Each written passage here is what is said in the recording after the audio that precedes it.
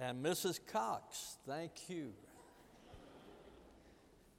We're not used to saying that, but she just got married, and so I thought that it was appropriate to refer to her as Mrs. Cox. I have a little bit of a problem of being patient. Do you? Of waiting on things. I try, but it just doesn't work out that well for me. I mean, even when Linda's popping popcorn, she puts it in the microwave. It's supposed to take 2 minutes, and you stand there watching it. Come on, Pop, do something. But you put it in there, and it just seems like it takes an eternity. And then when you get on your computer, it has that little circle, goes round and round and round. And you start talking to it. What are you going to do? You're just going to go round all day? You're going to do something. It just goes round and round. Sometimes it never does anything. Then whenever I leave here, I either leave on Hampton Street or Washington Street to go to Bull Street to turn on that. Have you ever sat there at that red light? 13 minutes. 13 minutes I'm sitting there waiting for that light to change. Probably most of us have some difficulty waiting, and in our text today we see the Hebrews in that position. They have come to a place where they are having to wait. God had freed them from Egyptian bondage, and now then they are on the way to the promised land. They have come to Sinai, and Moses goes to meet with God, and he is gone for 40 days. And the people grew weary of waiting. They got tired of waiting. Now here's the problem. When we become weary in waiting, when we should be waiting, we are vulnerable to making bad decisions. And that's what happened to Israel. They were weary in waiting on Moses to return. As a result of that, they made a bad decision that we're going to look at today. Another example would be King Saul. Saul was going to lead the Hebrews to battle against the Philistines, but before they went to battle, Samuel was supposed to come and offer a sacrifice. But Samuel didn't show up when Saul thought that he should be there. And so the Bible says, now he waited 7 days according to the appointed time set by Samuel. But Samuel did not come to Gilgal, and the people were scattering from him. So Saul said, bring to me the burnt offering and the peace offerings. And he offered the burnt offering. Problem, he did not have the authority to do that. The result, he lost his kingdom. Folks, when God leads, we follow. When God pauses, we wait. Take your Bibles, turn with me to Exodus chapter 32. We'll begin reading in verse number 1. Now, when the people saw that Moses delayed to come down from the mountain, the people assembled before Aaron and said to him, come, make us a God who will go before us. As for this Moses, the man who brought us up from the land of Egypt, we do not know what has become of him. And Aaron said to them, tear off the gold rings which are in the ears of your wives, your sons, and your daughters, and bring them to me. Then all the people tore off the gold rings which were in their ears and brought them to Aaron. And he took this from their hand and fashioned it with a graving tool and made it into a molten calf. And they said, this is your God, O Israel, who brought you up from the land of Egypt. Now when Aaron saw this, he built an altar before it, and Aaron made a proclamation and said, tomorrow shall be a feast to the Lord. So the next day they rose early and offered burnt offerings and brought peace offerings. And the people sat down to eat and to drink and rose up to play. Then the Lord spoke to Moses, go down at once, for your people whom you brought up from the land of Egypt have corrupted themselves. They have quickly turned aside from the way which I commanded them. They have made for themselves a molten calf and have worshipped it and have sacrificed to it and said, this is your God, O Israel, who brought you up from the land of Egypt. And the Lord said to Moses, I have seen this people, and behold, they are an obstinate people. Now then, let me alone, that my anger may burn against them, and that I may destroy them, and I will make of you a great nation. Now, as we look at this passage of Scripture, what I want you to see is that Aaron made some bad decisions. And folks, I believe that the basic difference between success and failure in life is not our ability, but the decisions we make. Sometimes we just make bad decisions and we suffer the consequence as a result of those decisions.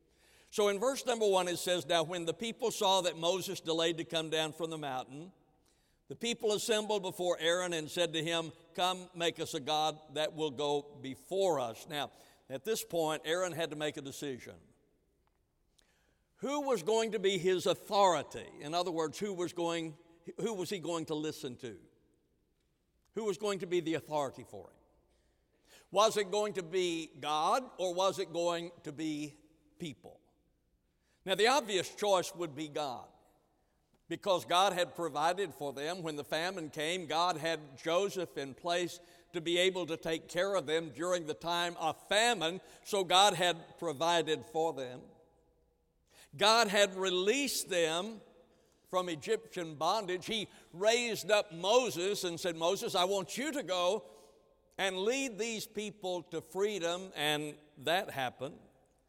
God sent the plagues to force Pharaoh to allow them to leave, so God had provided that for them. When they came to the Red Sea, they are fleeing from the Egyptians. They turn around and see the Egyptian army behind them. The Red Sea is in front of them, and the Bible says that God parted the Red Sea. They went across on dry land. God had provided for them. So, why then would they conclude that God could not take them into the promised land? God had provided for them. God had protected them. So the obvious choice for his authority would be God. Why don't I listen to God? Because God has provided for me. But he listened to the people. Verse number 2. "And Aaron said to them, 'Tear off the gold rings which are in the ears of your wives, your sons, and your daughters, and bring them to me.'" You see, they wanted another God. These are the people of God. They are the chosen of God. These are the Jews. These are the Hebrews. Why then would they be vulnerable to such a decision, such idolatry? Well, if you go back and look at it, you will see that even though they had been freed from Egypt, they had not completely abandoned the idolatry of Egypt. While they were in Egypt, they were influenced by the idolatry of Egypt. Now then, they are freed, but they are not totally free from idolatry. The Bible says in Ezekiel chapter 20, verse number 8, "But they rebelled against me and were not willing to listen to me. They did not cast away the detestable things of their eyes, nor did they forsake the idols of Egypt." Even though they had been given freedom, they were no longer in Egypt. The residue of the idolatry of the Egyptians was still with them. So they wanted another god. And in verse number 4, the Bible says, "He took this from their hand and fashioned it with a graving tool and made it into a molten calf and said, 'This is your God, O Israel, who brought you up from the land of Egypt.'" You know the thing that is a little surprising? God had just given them a command concerning this very thing. In Exodus chapter 20, verse number 4, "You shall not make for yourself an idol or any likeness of what is in heaven above or on the earth beneath or in the water under the earth." That was the command that God had given to them. They knew the command. As a matter of fact, they were still in the place where God gave the command. So they knew the command that God had given, that they were not to have idols. They were in the place where God had given them the command, and I suppose the thing that is most surprising to me is that Aaron was complicit in this. Aaron had been the spokesman for God when God said to Moses, "I want you to lead my people." Moses said, I can't do that. He said, I can't speak. I'm slow of tongue. I'm not able to do that. And God said, is there not your brother Aaron the Levite? I know that he speaks fluently. So God said, well, okay, Moses, if you can't do it, then how about your brother Aaron? Let's let him do it. So Aaron then had been the spokesman for God. When they were in Egypt and the plagues came, Aaron was a part of it. He was a part of the leadership with Moses. When Moses went up on the mountain to meet with God, Aaron was the one who was left in charge. And yet he was complicit in this. Folks, we have to choose our authority, and just as Aaron did, so do you. Who is the authority in your life? Is it God or is it people? Paul warned us in Galatians, but even though we or an angel from heaven should preach a gospel contrary to that which we have preached to you, let him be accursed. If I or anyone else says to you something contrary to the Word of God, you should not follow that. Who is the authority for you? Is it God or is it people? Because when we accept a different authority, we always compromise our values. Now listen, your authority will determine your values. What is the authority? Who is the authority in your life? Because that determines your values. And if it is anyone or anything other than God, then you will compromise the values that you have been taught. We see that in verse number 5. Now when Aaron saw this, he built an altar before it, and Aaron made a proclamation and said, tomorrow shall be a feast to the Lord. Now that is interesting to me, that verse, because he made an idol. They are going to worship the idol, and he referred to it as a what? Feast to the Lord. Do you see the compromise? It is an idol, but in the practicality of it, he said what you are doing is observing a feast to the Lord. There are many examples in Scripture where people compromised their worship of God. Cain and Abel, they both offered a sacrifice to God. Abel's was accepted, Cain's was not. The Bible says in Hebrews, by faith, Abel offered to God a better sacrifice than Cain. Then there's the story of the compromise of Balaam, who sold his religion to the highest bidder. Peter said, forsaking the right way, they have followed the way of Balaam, the son of Beor, who loved the wages of unrighteousness. But unless we were to become too proud in our commitment, the truth of the matter is that we also are tempted and sometimes yield to the temptation to compromise our values as well, especially when it comes to uncomfortable doctrines.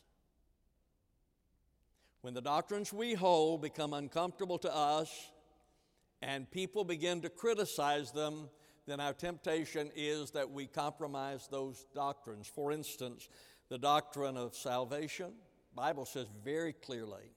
In fact, Steve mentioned one of the verses earlier, that there is salvation in only Jesus Christ. There is none other name under heaven given among men whereby we must be saved.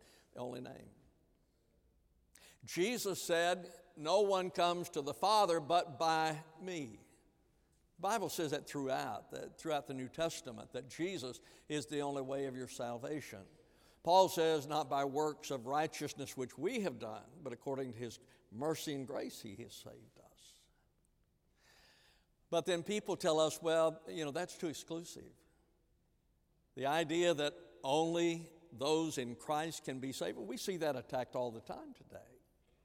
That only those in Christ can be saved, that's too exclusive. And so then we are tempted to compromise that idea and say, well, we're all going to the same place. We're just going in different directions. How can you do that? We're all going to the same place. We're just going different directions. So when the doctrine of salvation, which is very clear in Scripture, becomes uncomfortable to us, we're tempted to compromise it. Purity? God said that you are to be holy. Be holy, for I am holy. God says that we are to be holy. If we name His name, we are supposed to be holy. But in our modern world, that's too narrow. In fact, I hear, and so do you, whenever people are going away from the Word of God in its call to holiness, they say, well, I'm evolving in that. I'm evolving in some of these things. No, you're not. You're disobeying God. But we're tempted to compromise doctrines when they become uncomfortable to us. Even money, the Bible says, can be our idol. The Bible says that the love of money is the root of all evil. It doesn't say money is. Money is all spiritual. It is neither spiritual nor is it unspiritual. Neither one's how you use it. It is all spiritual. It is neither. But when you love it, that's the problem. It becomes an idol. You say, well, how do I know if I really love money? Well, is it an end within itself or is it a means to an end? Because I believe that when money becomes an end within itself, then it becomes an idol. When it is a means to an end, then God can use it for something good. So such compromise is condemned. When we compromise the values that are taught to us in the Word of God, then that is condemned. In verse number 9, and the Lord said to Moses, I have seen this people, and behold, they are an obstinate people. They are an obstinate people. God condemned their behavior. Matthew Henry wrote, the righteous God sees not only what we do, but what we are. Not only the actions of our lives, but the dispositions of our spirit. Folks, you have to understand, when we intentionally disobey the Word of God, compromise the values that He has taught, it is condemned by God. It was condemned by God. In verse number 22, and Aaron said, do not let the anger of my Lord burn. You know the people yourself, that they are prone to evil. Aaron tried to shift the blame to the people. He says, you know how these people are. I guess they were Baptist, I don't know. He said, you know how these people are. Matthew Henry wrote, sin is a brat that nobody is willing to own. When we choose a wrong authority, we compromise our values. When you choose a wrong authority, you're going to compromise your values. And there are always consequences. I heard or read an article recently that said the problem with a lot of people today is that something on the surface or at the beginning seems like the right thing to do, but they don't consider the results of the action. When my children were young and they were growing up, I said, don't ever start down a road if you don't know where it's going. You always need to know the consequence of your action, because there is always consequence with action. Whatever you do, there is a consequence that goes with it. So Moses rebuked Aaron, and the reason for that is because when we ignore God's law, others fall. Look at verse number 21. Then Moses said to Aaron, what did this people do to you that you have brought such great sin upon them? Do you see what happened? Aaron's sin caused them to fall. His disobedience caused them to fall, and that's the reason that Moses rebuked him. When a church ignores the doctrines of God, it causes its members to fall. Well, I know there's a temptation. I know that because preachers are just like you. We want to be liked. I want you to like me. But I know sometimes if I say something, you're probably not going to like it.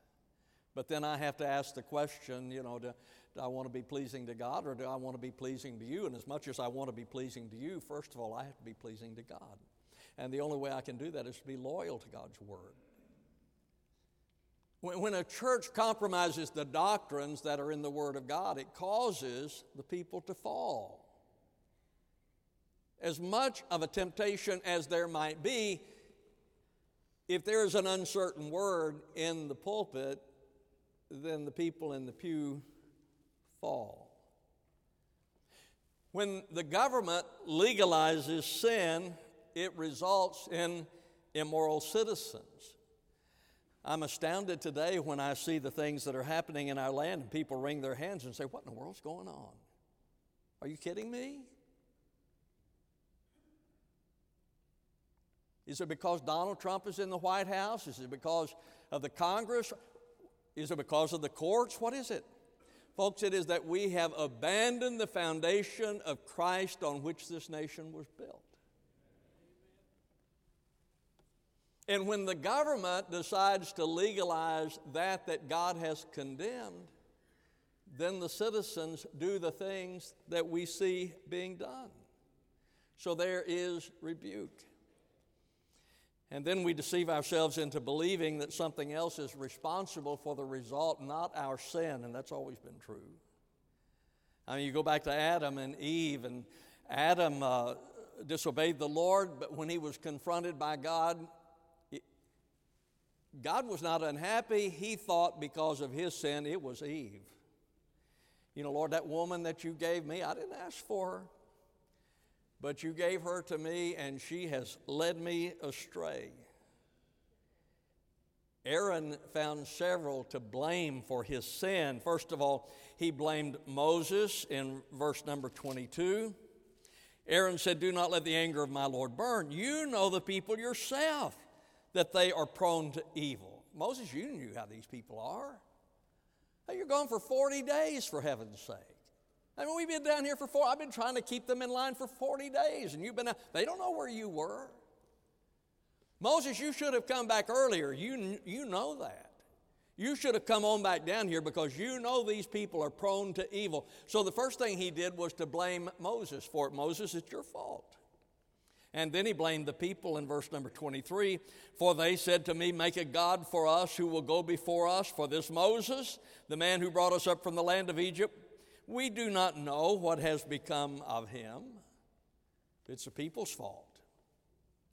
They are the ones who are at fault. It's not me, it's the people at fault. Matthew Henry wrote, Aaron was now the chief magistrate and had power over the people, and yet pleads that the people overpowered him.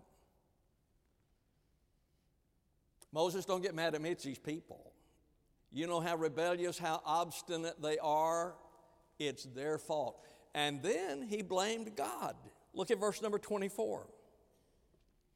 And I said to them, whoever has any gold, let him tear it off. So they gave it to me, and I threw it into the fire, and out jumped this calf.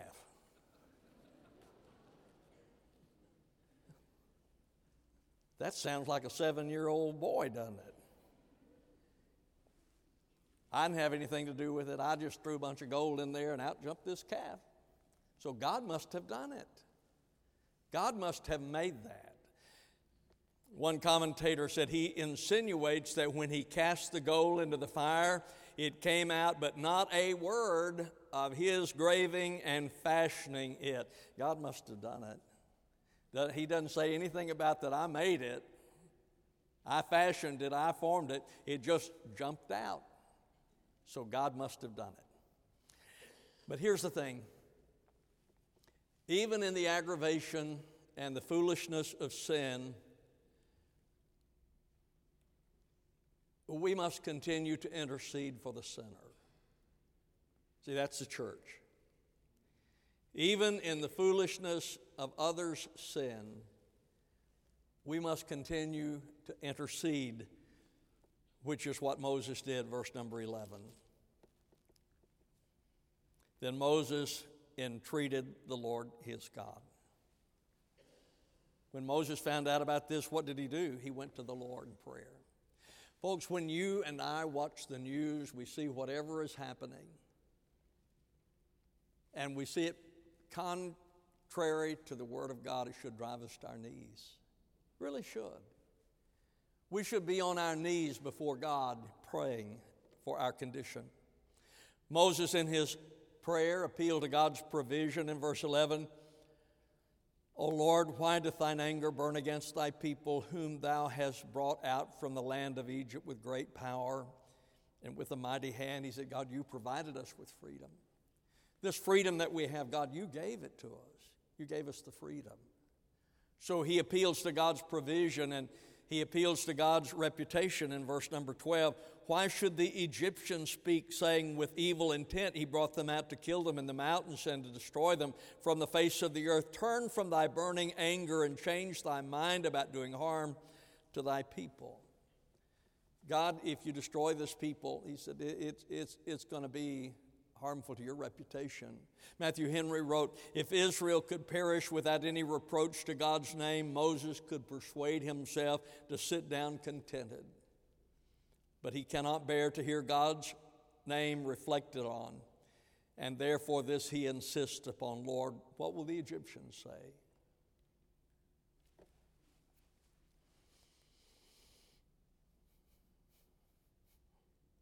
If you have a love for the Lord,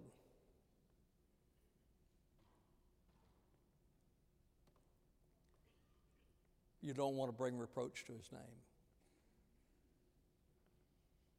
That is one thing I have prayed through the years, is God, never let me bring reproach on your name. I have even prayed, I'm not sure that I meant it, I think I did. But Lord, I'd rather for you to take me first than allow me to bring reproach on your name. See, that was Moses' concern, that God's name would suffer reproach, and God was merciful. In verse 14, so the Lord changed his mind about the harm which he said he would do to his people. God is ready to respond in mercy to our sin. And it's interesting to me, the description of the Hebrews here. In verse number 7, they are your people, Moses' people. Verse number 9, they are obstinate people. And verse number 14, they are his people, God's people. God's merciful. But if they insisted on sin, God would give them to it. In verse number 20, and he took the calf which they had made and burned it with fire and ground it to powder and scattered it over the surface of the water and made the sons of Israel drink it. Their sin became the basis of their judgment. They created an idol, God ground it into powder, and they had to drink it. My friend, if you insist on having your sin, eventually God will give you to it. If you insist on holding on to your sin, there will come a time when God will give you to that sin. So the Bible says in Romans 1:24, therefore God gave them over to the lust of their heart. In Romans 1:28, God gave them over to a depraved mind to do those things which are not proper. And that leads to death. Verse 27.